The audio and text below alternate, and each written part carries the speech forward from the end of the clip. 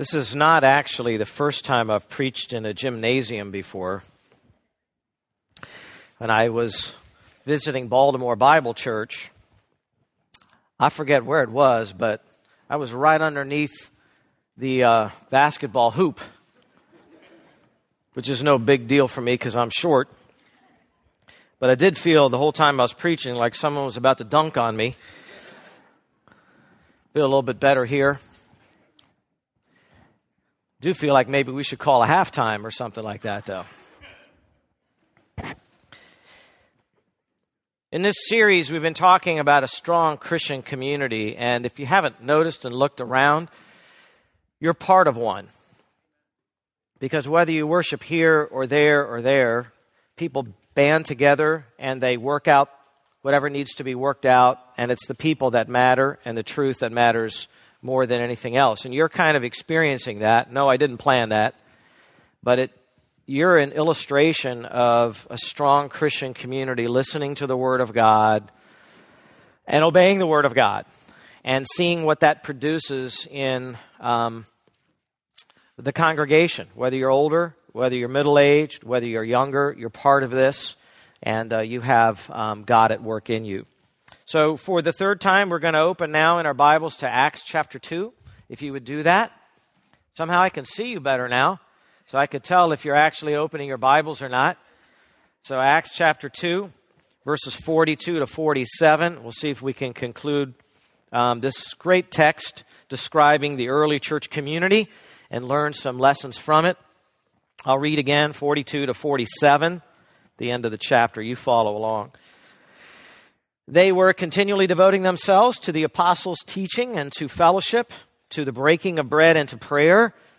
Everyone kept feeling a sense of awe, and many wonders and signs were taking place through the apostles, and all those who had believed were together and had all things in common, and they began selling their property and possessions and were sharing them with all, as anyone might have need.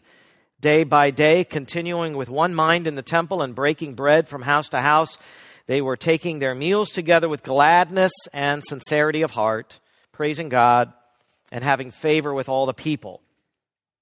And the Lord was adding to their number day by day those who were being saved. We're attempting to make correct applications to our church community from an historical portion that describes how the early church was. Not everything is transferable. These are not prescriptions or commands. These are descriptions. And from that, though, we glean some things we can apply to ourselves, particularly as we relate them to the epistles and see what is commanded of the church and what is expected of the church. If you've been taking notes already, we've gone through several of these descriptions. I'll go over those and review those quickly right now. Description number 1 from verse 42, if you look back at the beginning, is they were immediately devoted to doctrine. They wanted to learn doctrine, the apostles' teaching, and they were dedicated to it. First thing they were dedicated to is truth of God's Word. The second description is they were devoted to the people, to the fellowship. That's also in verse 42, the koinonia, that means the partnership they had with one another, the sharing. And then it goes on to describe what that fellowship was like and what the truth of God they were dedicated to produced. So the third description was they broke bread together. That's also still in verse 42. That means they were partaking of the Lord's Supper as part of their meals together. The fourth description we covered is they practiced corporate prayer. And that's at the end of verse 42. We talked about how that literally talks about not being devoted to prayer, but to the prayers, plural, the time of the prayers where they gathered collectively to lift up concerns to the Lord, and our need to be doing that as well. And then from last time, fifth, they had divine awe. That's in verse 43. They witnessed the miracles that were not done by all the Christians. They were done by the apostles. It's very clear who were performing those miracles and how they gave testimony to the apostles' word. And so that created a sense of inspiration and awe that the power of God was at work in their midst. And we need to have a sense that God is working in our midst, albeit in different ways. 6, they also demonstrated their unity. That's in verse 44. They actually were physically together. And yes, it's important for us to gather together physically. Some people stay apart from other believers. You cannot be a strong believer if you constantly stay apart from other believers. You're meant to be together. God designed you to be with other people physically in a room with them. And so that's what they did. They gathered. Probably their gathering place for the thousands that they had was on the Temple Mount there in Jerusalem. And then 7th, this is still review, they cared for their physical needs. That's towards the end of verse 44 and into verse 45. This was not mandated socialism. That would not honor God anyway. But this was love that came from the heart. This was generosity. It was voluntary giving, and it was proof of their love and proof that they had received the truth of God properly into their hearts. A lot of times people want to learn theology and debate theology, but if they don't love their brethren, if they don't have a commitment and love in a tangible way, you can tell they haven't yet learned the lessons of Christ. They haven't done well yet in the school of Christ. So today there's even more, and it's meant to inspire us.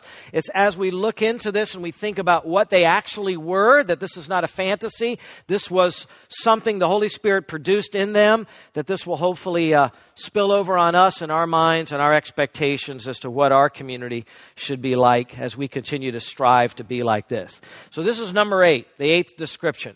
And that's in verse 46. Go and stare at that again. I'll read it again. Day by day, it says, continuing with one mind in the temple and breaking bread from house to house, they were taking their meals together with gladness and sincerity of heart. So, this description is they were delighted in their spirit.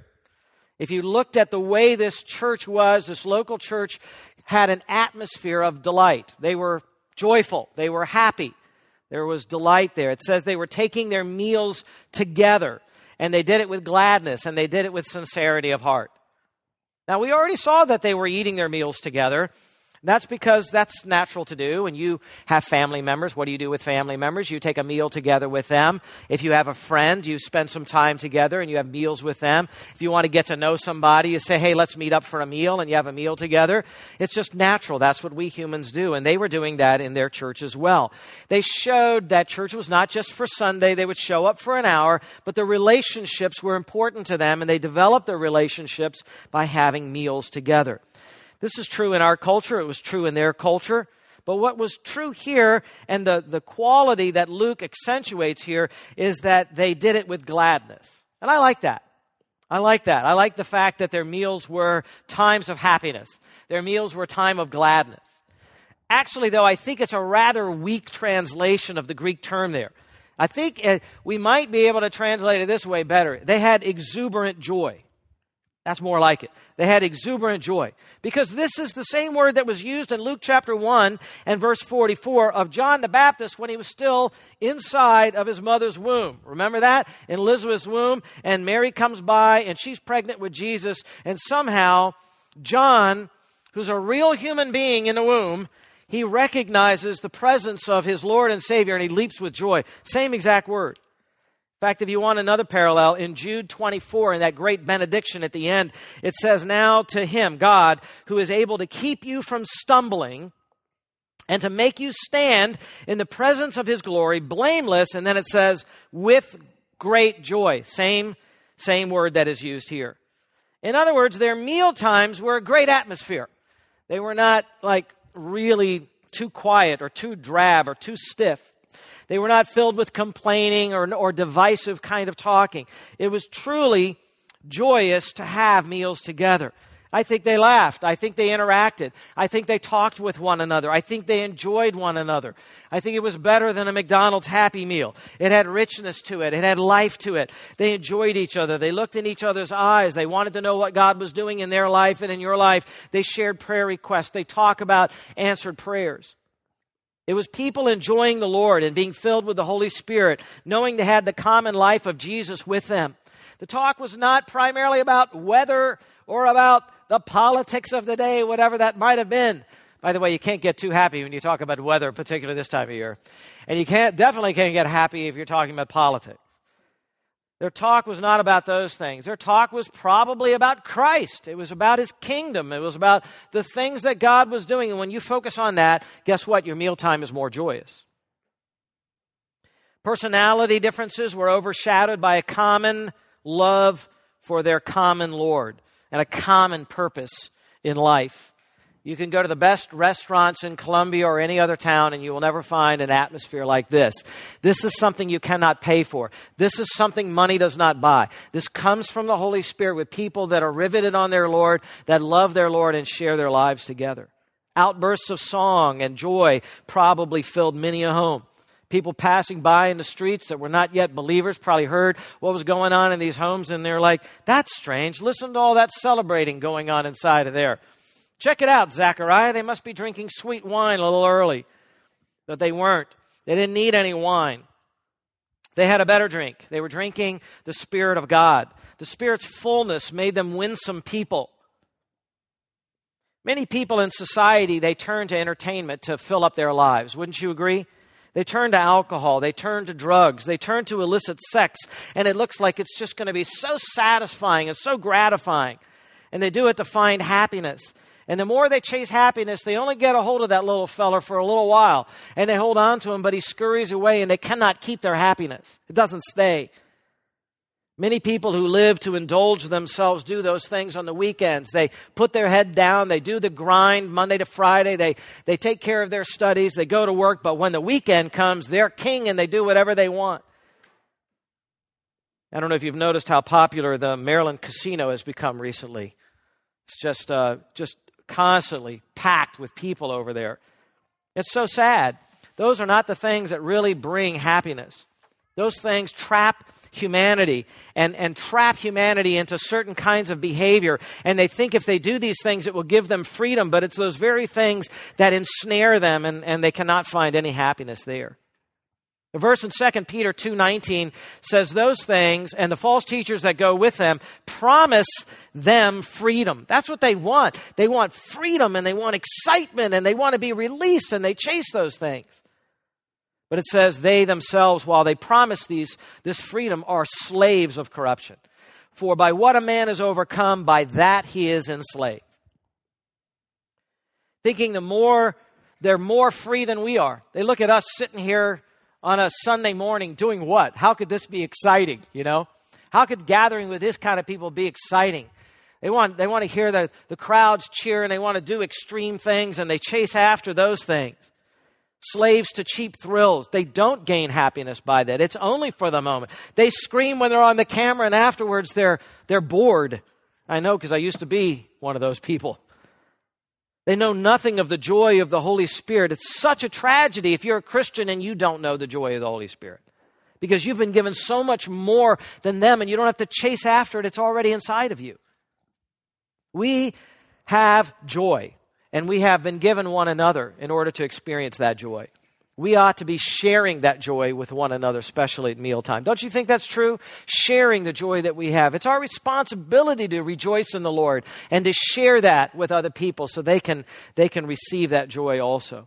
There's another little description given in verse 46 of them also. It doesn't just say gladness, but also sincerity of heart. Did you see that?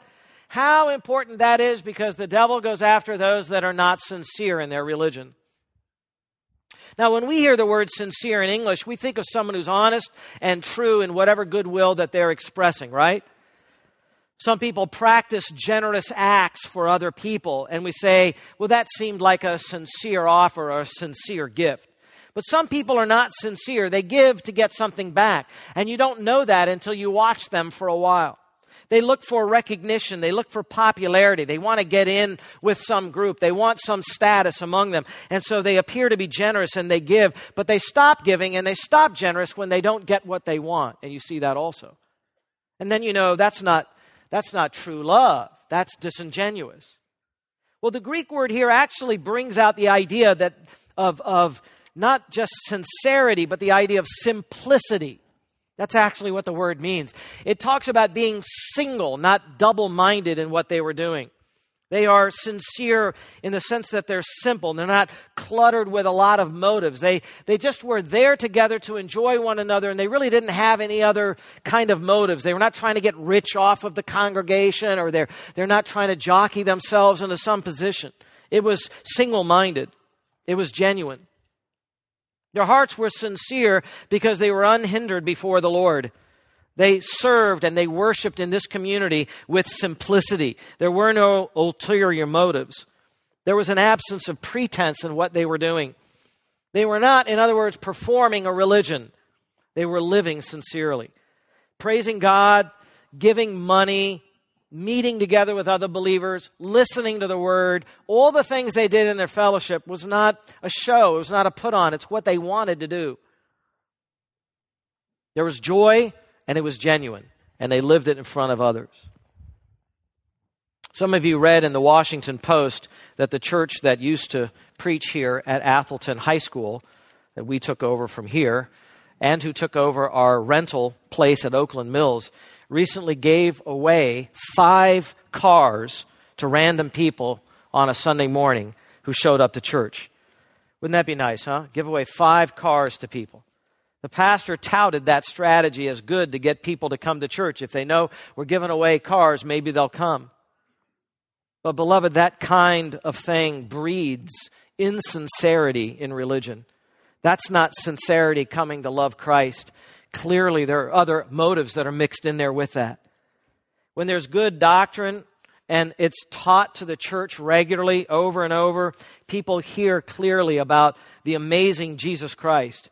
They realize He's true. They realize He's the treasure. Not a brand new car, not a trip somewhere. He's the treasure. He's the reward. He's the joy of life. He can't be bought. He has to be bowed down before. And when you do that, you get everything. You get all the inheritance. You have everything. He's blessed you with everything. And that's just amazing.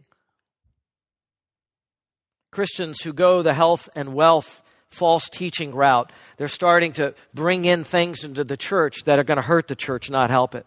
1 John 3:1 tells us a little glimpse into John's heart, probably when he was an older man. He said, see, actually I like the other translation, behold how great a love the Father has bestowed on us that we would be called children of God, and such we are. And then he goes on and says, we don't even know what we're like, for we haven't even really seen us yet in our glorified state. And then he says, we know that when He appears, not if, but when He appears, we will be like Him, for we will see Him just as He is. And everyone who has this hope fixed on Jesus purifies himself. That's the beatific vision. When we see Christ, the sight of Christ and the power of Christ will be so great that seeing Him will transform us into His image. I can't even imagine the power that will be exerted. Our sonship will be revealed. Our inheritance will be given in full. There'll be no regrets for anything that we gave up for Christ in this life. Joy, people. Joy in our future, joy in our present. That should characterize us. In Acts 13:52, it says of the Gentile disciples in Jesus, they were continually filled with joy. Does that describe you? They were continually filled with joy. You say, well, how can I get there? Because of the next clause. They were continually filled with joy and with the Holy Spirit. You want joy? Be filled with the Holy Spirit. When you yield not to your own will, but to the will of God, it may seem like you're giving up something, giving up your rule. Don't be fooled. There's nothing that you can do to give yourself eternal joy. You can't do it. You can never fulfill your life that way. The only way you can get joy is to get it from God, and God gives it when you yield to the Holy Spirit He put inside of your life. When you yield to Him and do what He wants in your life, you get joy. I like to say, when you chase after happiness, it's too scurry of a little rabbit. You can never catch that little thing. But if you just stand still and do what the Lord wants, that little rabbit, that little happiness will climb up right on your lap and sit there for you to pet all you want. Because God brings joy to you, and you don't chase it, you just do what He tells you to do. I'm sure you've seen many of those bothersome and repetitive pharmaceutical commercials these days where they bring up, this drug that you can take, and they have the beautiful picture in the family running together and all of that stuff. And then they tell you all the bad things that could happen if you take this thing. And they whiz through that really fast. And one of the things they say as a byproduct is you might die. No big deal, though. Small percentage. Well, there's the only byproduct for giving up your life to letting the Holy Spirit have more of you. The only thing you have to worry about is having too much joy. That's the fine print. Joy, love, joy, peace, patience, kindness, faithfulness, gentleness, self-control. Do you want those things in your life? That's the fruit of the Spirit, right? J-O-Y. I feel like doing that, Give me a J. But we won't go there. Jesus brings joy. That's why 1 Thessalonians 5:16 commands us, rejoice how often? Always. Rejoice always. We can be sad for others and weep with those who weep, but then we always have that joy burning in our hearts. Satan is constantly trying to divert our attention away from eternal truth. He's the one who wants to rob you of the joy God has given you. It's not the Lord who's a killjoy. It's Satan. Jesus told his disciples right before he was going to be arrested, these things I have spoken to you so that my joy may be in you. People ask, was Jesus a happy person? He just finished saying, my joy could be in you. Of course he smiled. Of course he was happy. Of course he had joy. And then he said, and that your joy may be made full. He wasn't trying to keep you from anything. That's the devil's lie. Now, how does all this relate to the community? Because when you come in the community, it should be a place where you increase in joy. You had a tough week, but you're looking at someone else. You look in their eyes. They talk about the things God is doing. Or they had a tough week also, and still they're praising the Lord. And you're thinking, and I'm grumbling with my situation? I remember how hard it was in seminary. I remember sitting next to this Chinese student. He was trying to learn English and learn Greek at the same time in an English seminary. And I thought I had it hard. And he was rejoicing. Amazing. Of all the people in the world, Christians should be most envied because of their joy. How do you stay happy all the time? Christ. I'd rather have Jesus than silver or gold. I'd rather be his than have riches untold. I'd rather have Jesus than houses or land. I'd rather be led by his nail-pierced hand. Is that you? I don't want to be rich and famous. I really don't. I would hate all the sycophants, coming by and saying, oh, I want to get to know you. Wouldn't that be terrible? How insincere that would be. It's better just to know who are sincere people and have them as your friends. Don't you agree? In Christ, you and I have an untouchable celebration. And if you don't, it's because you're not full of the Spirit. We have an untouchable celebration all the time. You could be locked up in prison. Paul and Silas, right? What were they doing? Singing praises. Untouchable celebration. You can't put it out. You can't blow that candle out. You persecute them, it gets greater. It's amazing. The apostles got flogged and axed, and they're saying, we're worthy to be persecuted. They couldn't snuff out their joy. It's amazing. It's supernatural. I get to serve the King of Kings. You get to serve the King of Kings, yes? What's better than that? All right. I want to stay on that one longer, but we got to move on. The ninth description of this community is that they were praising God in worship. Verse 47, praising God in worship. The wind's blowing my pages around up here. I find myself back to Acts 2. They were praising God. Praising God and having favor with all the people, it says. Wow, how does that go together? Praising God and having favor with all the people. The word praise, aneo, means to lift up. It's the same word that is going to be used when we get to Acts 3 and verse 8. And it says Peter reached down and he grabbed the lame man and he healed him and he pulled him up. He lifted him up. That's praise, to lift up. We lift up God. We can't lift up God because he's already high. He's already on the highest throne. We don't actually physically lift him up, but we lift up his name. We lift up his character. We lift up his wonderful deeds. We put them up high so people can see them and people can hear about them. That's praise. The church in Jerusalem looked around at all the things that were going on, and they were not praising themselves, but praising God. When a church starts saying, hey, look what we did, they're going to lose it all, right? Because we didn't do anything. The whole community was oriented toward God. They were God-centered. By the way, that's what it means to be godly. Your life is oriented towards God. You're not worldly, you're godly. You don't live for the world, you live for God. You constantly think every single day, how do I live for God? How do I do my best for God? How do I honor God? How do I speak in public for God? How do I make sure I'm known as a person of God and not hide that? Another way to put it is that this community was not man-fearing, they were God-fearing. They were not self-esteeming, they were Christ-esteeming. Does that make sense? They were not psychologically oriented, trying to find a way to find balance in their life or to have a healthy self-image. They just wanted to praise God. They were centered on God. When you center on God, you reverence God, love God, somehow everything just gets imbalanced in your life. The church existed to exalt the head of the church, not make humanity feel good about themselves. And so praise was a well-known characteristic of this group. And worship should be, as we see it here, an overflow of the community's fixation on all of the doctrines and truths that they were learning. They constantly heard that God was a great God, that He had sent Christ and so He was a good God, that Jesus had fulfilled the prophecies and so He was a faithful God.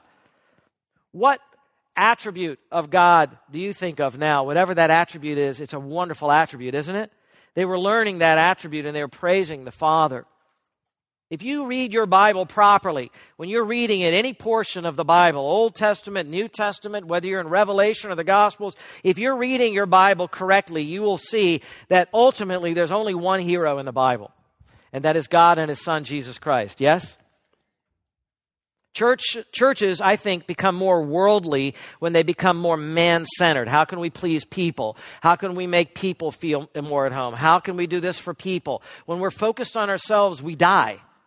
It's death. It seems so appealing, and churches seem to grow like that, but it's so important to stay focused on God. I know their rationale. Their rationale is they want to become more relevant to the culture. So they turn to the culture and start to act more like the culture. So when the culture comes in the front doors, they feel at home. Ironically, churches that become more like the world in order to be more relevant to them become less relevant to them. Because the world ultimately says, I already have all of this. Why do I even need to come to church? And that's what a lot of people say now. I could go out and be a good person and give to the poor on my own. Why do I have to go to church? The church didn't explain to them why you should be in church. It's all about God, not you. Frankly, churches like that have forgotten their entire reason for existence. The only community of believers that is relevant is the group of people who points men to the true God and says, glory in Him and follow Him. Not come get rich, but pick up your cross and follow after Christ. The world behind me, the cross before me. That was this group as well. And that, I think, is certainly transferable to us. 10th description. I'm running out of time. I know it. I haven't seen a clock yet. All right, there we go. 10th description. They were distinguished in the community. The larger community, that is. This church, this local church, was distinguished in the larger community. That's also in verse 47, where it says, praising God and this is kind of amazing, it might even be hard to believe it's in there, having favor with all the people. People, laos. As I mentioned previously in a previous message, this is a reference to those outside the church, not the believers. But the people of Jerusalem, the Jewish outsiders who were looking in at this very large community now, and it was saying the church, this mega church, now into the thousands and thousands of people in Jerusalem, they had favor with all of the people on the outside. There's a greater community that surrounded the smaller community of Christians. Even though it was a large church, it was still smaller than the greater Jewish community. That greater Jewish community, at least at this point, thought very highly of them. This is amazing. And they thought highly of them, not because the church had conformed themselves to the world or had the world's priorities or wanted to please the world, but because the people were sincere and glad. They had integrity. They really believed what they were saying. They probably worked hard. They loved one another. They saw the giving that was going on. They would have overheard some of the praise. They saw this is true devotion to God. It was a righteous community. It was a loving community. It was attractive. The community was attractive. It was attractive even to unbelievers. Good lives are commendable. And sometimes unbelievers look at good lives and they say, I wish I was more like you. Although they don't want to count the cost, right? Jesus had this happen to him. In Luke 2:52, it tells us of young Jesus that he kept increasing in wisdom and stature and in favor with God and men. Grew in favor with men. And this early Jerusalem church was an attractive church, a joyful church. Remember, Jesus said in John 13:35, by this all men will know that you are my disciples if you have love for one another. They'll look and they'll see, well, they're loving one another. They're sharing gifts with one another. They're forgiving one another. They're caring for one another. They're sticking by one another. They're there for one another when the need is there. They help one another when they're hurting. When you do that, that's attractive. That's hard to find in the world. They really do care. They really do give. They were in the world, but they were not what? Of the world. They didn't become like the world. They didn't want to be like the Jewish unbelievers. They'd already tried that. They'd already gone that way, been there, done that. They didn't want it. And they reached out in mercy to lost souls. They were able to do that without being stained by the sin of the world. You remember the advice in Jude 23? It says, on some unbelievers have mercy with fear, hating even the garment polluted by the flesh. Watch out when you're outreaching that you don't get polluted yourself. They outreached without conforming to those they were trying to reach. They kept their community strong. And so they experienced this time of living at peace, even with the rest of Jerusalem, even being favored by them. Now, again, this is why we say what we're reading is history. It's not prescription, it's description, because even for them, even with their church, without changing their message or the way they lived, they fell out of favor with people eventually. Persecution eventually came to this church. The Life Application Commentary kind of explains it well. It says this, unfortunately, such favor does not always last for long. For those who admire the life of Christians soon come to realize the implications of their message. They realize they are being challenged to make a decision about adopting Christianity and rejecting their own cherished religion. Vested interests of some powerful groups become jeopardized. Thus, admiration is replaced by fear and opposition. That's what happens. They admire you and then they turn on you. They say, wow, you guys got something going there, and then they mock you when they join others. Even in our society, when Christians give to the poor, we are commended. But when we condemn false religion, when we condemn sexual perversion, we're labeled backwards and intolerant. But they are the ones who really are backwards and intolerant. We cannot look to them to tell us what we must be like. We cannot say, well, now we're getting popular with the community, let's keep this going. You can't look to them and what they like to conform the church on the inside. We have to be true to Christ. Sometimes we'll have favor with them, and sometimes we'll go through a time of persecution, right? But we stay the same. We look to the Scripture and we look to ourselves to know how we are to behave. The media is not really on our side. Hollywood's not on our side. The public schools are not on our side. They tolerate us to some extent. They're not really with us. They don't really understand who we are. They don't know what we're about. They don't understand this movement of the church. They don't get it. We don't look to them in order to find our peace. We do what we're supposed to do, and if God gives us peace with them, then praise the Lord for that.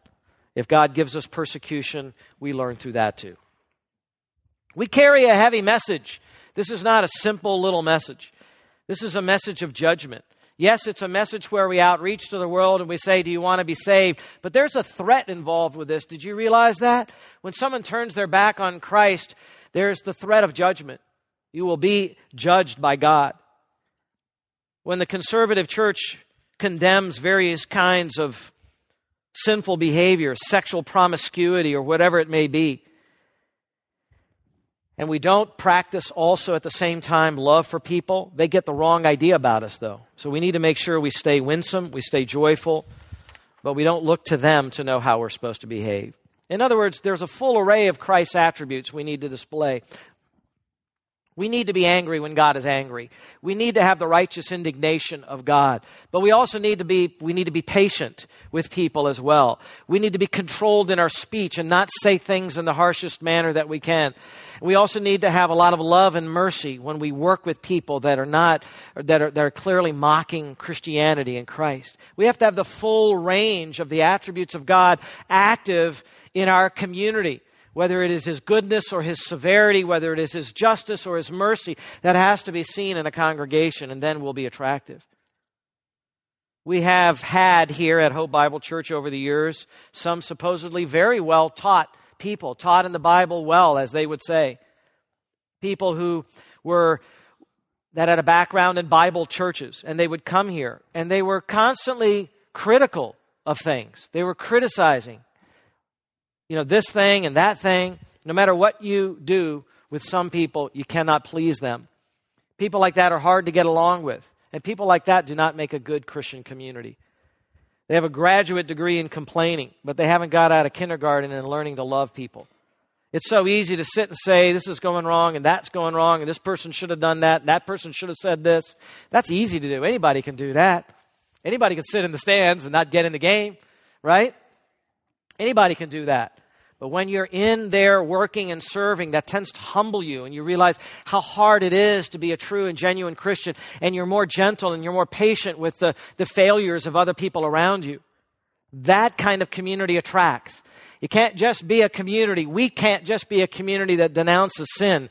We have to be a community that winsomely attracts people because we're patient and because we're gentle and because we're kind. So there's some people out there, I'm convinced, there are some unbelievers out there, they want to be part of a community that has all these attributes. They want to be part of a winsome community. They really do. They're looking to see whether this is genuine or not. They're going to kick the tires sometimes and say, are these people really real, or is this a show? The cults take advantage of this all the time. The cults give people who are kind of lost and lonely in the world, they give them a sense of identity, don't they?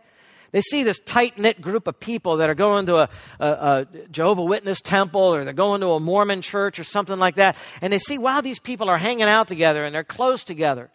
But when you get in there, you realize that there's a lot of control that's going on there. And minds are not allowed to study and ask the questions that they want. They're not allowed to really get in and know God's Word. They're controlled and they're led in a certain direction. And if they don't go that direction, there's pressure that's put on them because they're already weak when they came to the cult. They have a hard time getting out of it. When people come to this community, we shouldn't say, well, we don't want to be close because we don't want to look like a cult. Of course we want to be close. We want to be very close. We want to overcome all those things we talked about in the first message on this, the traffic and the job and all those things that take our time and drain our energy. We want a community like that. It's just that when people come in, they need to realize it's genuine. No one is controlling you. It's truth. Let the truth control you. Let them see that it's all true. Let them see the difference between true religion and phony religion. And last, we come to the last description of this incredible group. And that is that they were growing dramatically. Do you see that also? Oh, I got to flip back. They were growing dramatically. Praising God, having favor with all the people. And look how Luke concludes this. And the Lord was adding to their number day by day those who were being saved. Take note of that last part of that verse, please. This is remarkable. This is a joy to read. Many, day by day, were getting saved. Of course, the salvation that Luke is talking about is spiritual salvation. They were getting saved because they were believing in Jesus as Lord. They didn't jump in right away. They sat back. Some people are like that. They had more questions. They wanted to look at this whole thing a little bit longer. They maybe studied the prophets a little longer, and they were not part of that initial burst of 3,000 people that got saved at the end of Peter's incredible sermon. But they kept watching. They kept listening. And along the way, they said, I'm ready to believe. I'm ready to repent. I'm ready to be baptized. And they got saved. So they were saved. Saved from what? Jesus saves is our message, right? Jesus saves from what? If we don't tell people how bad it's going to be, how much judgment is coming, people aren't going to even feel a need to get saved. And guarantee you these apostles were talking about the judgment of God. And the Jewish community accepted that. The Jewish community had one story in their history after another that there was a lot of judgment of God. God deals severely with sin. We're in a nation and a culture that has forgot that God judges wickedness and sin severely. And that has to become a more prominent part of our message if we're going to see people even worried about that. In fact, even when we do seem to just scream it out, there's a judgment of God coming. You're under the condemnation of God. Get a lot of yawns. They don't really feel like they're in any danger, because of the pride, because of the richness of the nation that we're in, because they don't really see themselves as all that bad. And they just sit there heading for judgment, and they don't want to get saved. Death could happen to people at any time. We read about that bridge falling on those people. Some people going out to do an errand or something, right? Just going and doing an errand. And then a bridge collapses on them, and they're dead. They're gone. It's over. Life's over. They didn't get to finish anything. It's over for them. People go to school. 17 are shot. They're dead. It's over with. Their life's over. They're not graduating. They're not going on to college. It's all over for them. And that happens all the time in ways that are not in the news. All the time. People just die. They just have a heart attack and they just die. They get in a car accident and they just die. They travel somewhere and they're abducted and they're killed and they die. Someone breaks into their home and they die. And we tend to insulate ourselves and say, well, I've lived 35 years. I've lived 42 years. I've lived 61 years. Nothing like that's happened to me over this time. But you don't know the date of your death, do you? Do you know the day of your death? I don't know the day of my death. If death could happen to you at any moment, why would you delay to receive the message of a Savior who gives you eternal life? Why not today bow your knee to Him and say, Christ, I receive you as my Savior? Day by day, people were getting saved related to this community. That shows it was constantly going on. In fact, that word adding there is in the imperfect tense in Greek, and it means that there was a continual stream of repentant sinners. What does that teach us? That tells us that if you're reading about Peter's sermon and 3,000 people getting saved, and you're saying, we should be seeing that going on all the time, you need to understand that even in this community, that didn't go on all the time. Rather than a big event where 3,000 got saved, the norm for evangelism, the normal way people got saved over the months and over the years, even in this original church, the normal way they got saved is people just going out and talking about their Christian faith, and another guy came forward and got saved, right? You got 3,000 people in the city and they're out talking about it. Somebody, somewhere, is going to be listening to the gospel and getting saved. We've got, 300, 400 here. If you're going out and you're talking about the gospel, or at least attempting to talk about the gospel, we'll see more people get saved. That's the normal way. Not having a big event and seeing 3,000 or 2,000 get saved, but just going out and sharing the gospel wherever you are, whoever you come in contact with. If everyone does their part, if everyone opens their mouth, yes, you'll be rejected. You'll be rejected 10 times before someone even wants to listen to you. But wouldn't it be worth it for that one person that wants to listen? It's not the gospel concert, we would say today. It's not the crusade necessarily that's going to save more people. It's you. It's the community going out in your normal life, sharing about Christ. Please remember the context here that Luke is writing. By mentioning the effects of evangelism at the end of all of these things, all of these descriptions of the community of believers given in verses 42 to 47, and he comes to the end and he says, and the Lord was adding to their number day by day those that were getting saved. He's pointing back to the community, and he's saying it's the effect of that community of believers, what that had on the community of unbelievers. He's saying it was that dynamic, Spirit-filled church in action, that faith that was lived out in the community that God used to bring people to a saving knowledge of Christ. Do you see that? The context is very important for understanding this. Yes, the preaching was powerful. Yes, the doctrine was true. Yes, the apostles were constantly testifying to the truth. But the community of believers themselves was an apologetic. It was a defense of Christianity. It was a demonstration of the truth of the gospel. Mark it down. God's word preached is validated by the godly community it produces. God's word preached is validated by the godly community produced. This word is to be received in the hearts and lived out in obedience and joy in community. In community. And when that community is strong, people see that and they respond to the gospel. That's what God did there. We don't need gospel clowns. We don't need professional light shows. We don't need car giveaways. We need attractive Christians in community. You need a transformed community who love, yes, but who are also holy and speak about the holiness of God and the sin that He hates. Have you ever told somebody God hates your sin but loves you? Have you ever helped them to see that side by side? God hates the way you live. God hates it. But He loves you. He sent Christ to save sinners like you. Would you please respond to a God like that? Think about that. God doesn't like the way you live. There's nothing about your life that impresses Him. He's not waiting for you to die to join Him in heaven. God has rejected you. Your life is going to die. But God still loves you with an eternal love, and He has proven faithful to you. Won't you respond? Have you ever told someone that? That is the message that we're trying to embody here as a community. A godly, joyful, energetic congregation. That's the best apologetic that Christ has left in the world. Listen, Easter's coming up soon. We can't show anybody today the empty tomb. We're not even there in Israel. We can't let anybody handle the resurrected body of Jesus like the apostles got to do. We cannot do that at our Easter service, sorry. But what we can show people is the body of Christ on earth. That's what Jesus did.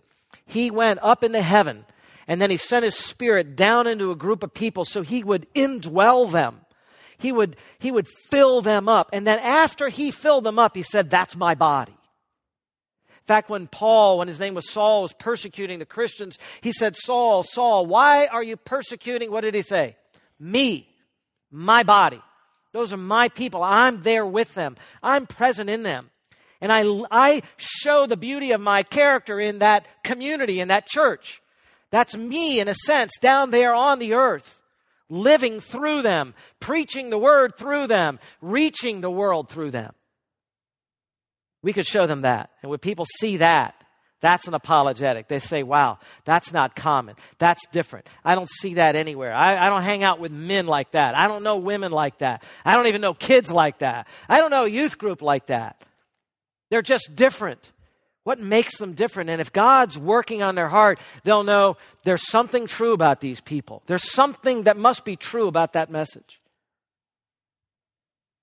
The Holman commentary says, "What happens to believers who worship, work, and witness for their Lord? The Lord grows the church." Let's not miss the order. First, godly relationships with each other, and then growth. John MacArthur says, "True evangelism flows from the life of a healthy church. The proper devotion to the duties of the Spirit produces the proper character, which in turn produces a powerful and saving impact on sinners."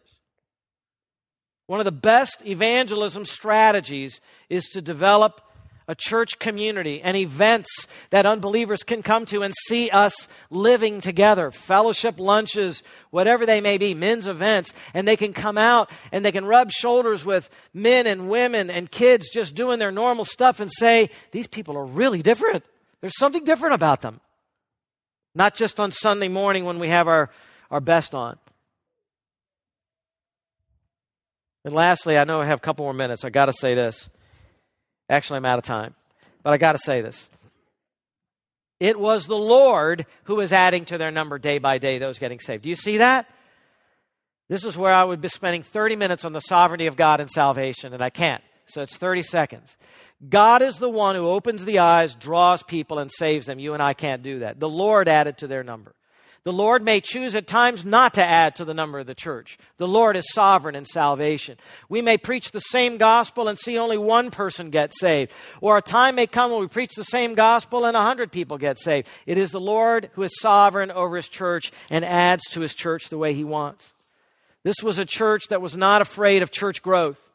There's so many now in the conservative churches. They've watched all of the shenanigans that people have done to get their church to grow, and they swing the pendulum the opposite direction, and they say, well, we want to stay small. In other words, we want to stay pure. That's not how this church thought. This church grew. This church was a mega church. This church was outreaching. This church did everything it could do to get the Word of God out. The gospel and good doctrine. Teach it everywhere, in the temple, house to house, probably on the street corner where they could. That should be something we adopt also. That we're not looking to stay the same size. Some people say, well, do we want our church to grow or do we want to plant more churches? I always say yes. We want to plant more churches. We want our church to grow. Why would we not want the church to grow? This is Christ's church anyways. It's not ours. And He adds to His number.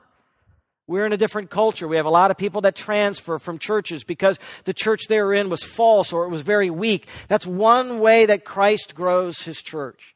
We should also be working hard in evangelism and praying that God will raise up evangelists to lead us in His congregation to grow His church. Sometimes people are into closing the lid on growth. But if you go through and read the book of Acts, and I don't have time for this, I'll bring it up in some of our other messages. You go to places like Acts 6:7 or Acts 9:31 or Acts 13:49 or Acts 16:5. And you'll see as Luke wrote the story of the church, he would pause every once in a while and like a milestone, he would say, and the church was growing and the word of God increased and many more disciples were added and the number of churches increased. And he's stating that all the way along because that is the work of the Holy Spirit and the work of Christ from heaven to grow His church, which is what He wants. God wants church growth. We're not in control of that, but we should be doing everything we can to cooperate with the Spirit of God to get the Word of God out in any means. Their culture, they use the temple, they use house to house. We have media today. We should be using media. We should be using media. We should be using hospitality. We should be using children's events. Anything we can do to arrest the attention of people and get the Word of God out to them. We know door-to-door is much less acceptable now in our culture than it was 20, 30, 40 years ago. So we need to find those things that God will use. Radio, internet, TV, our own personal lives, neighborhood Bible studies. If that doesn't work, then get in the workplace and do a Bible study in the workplace.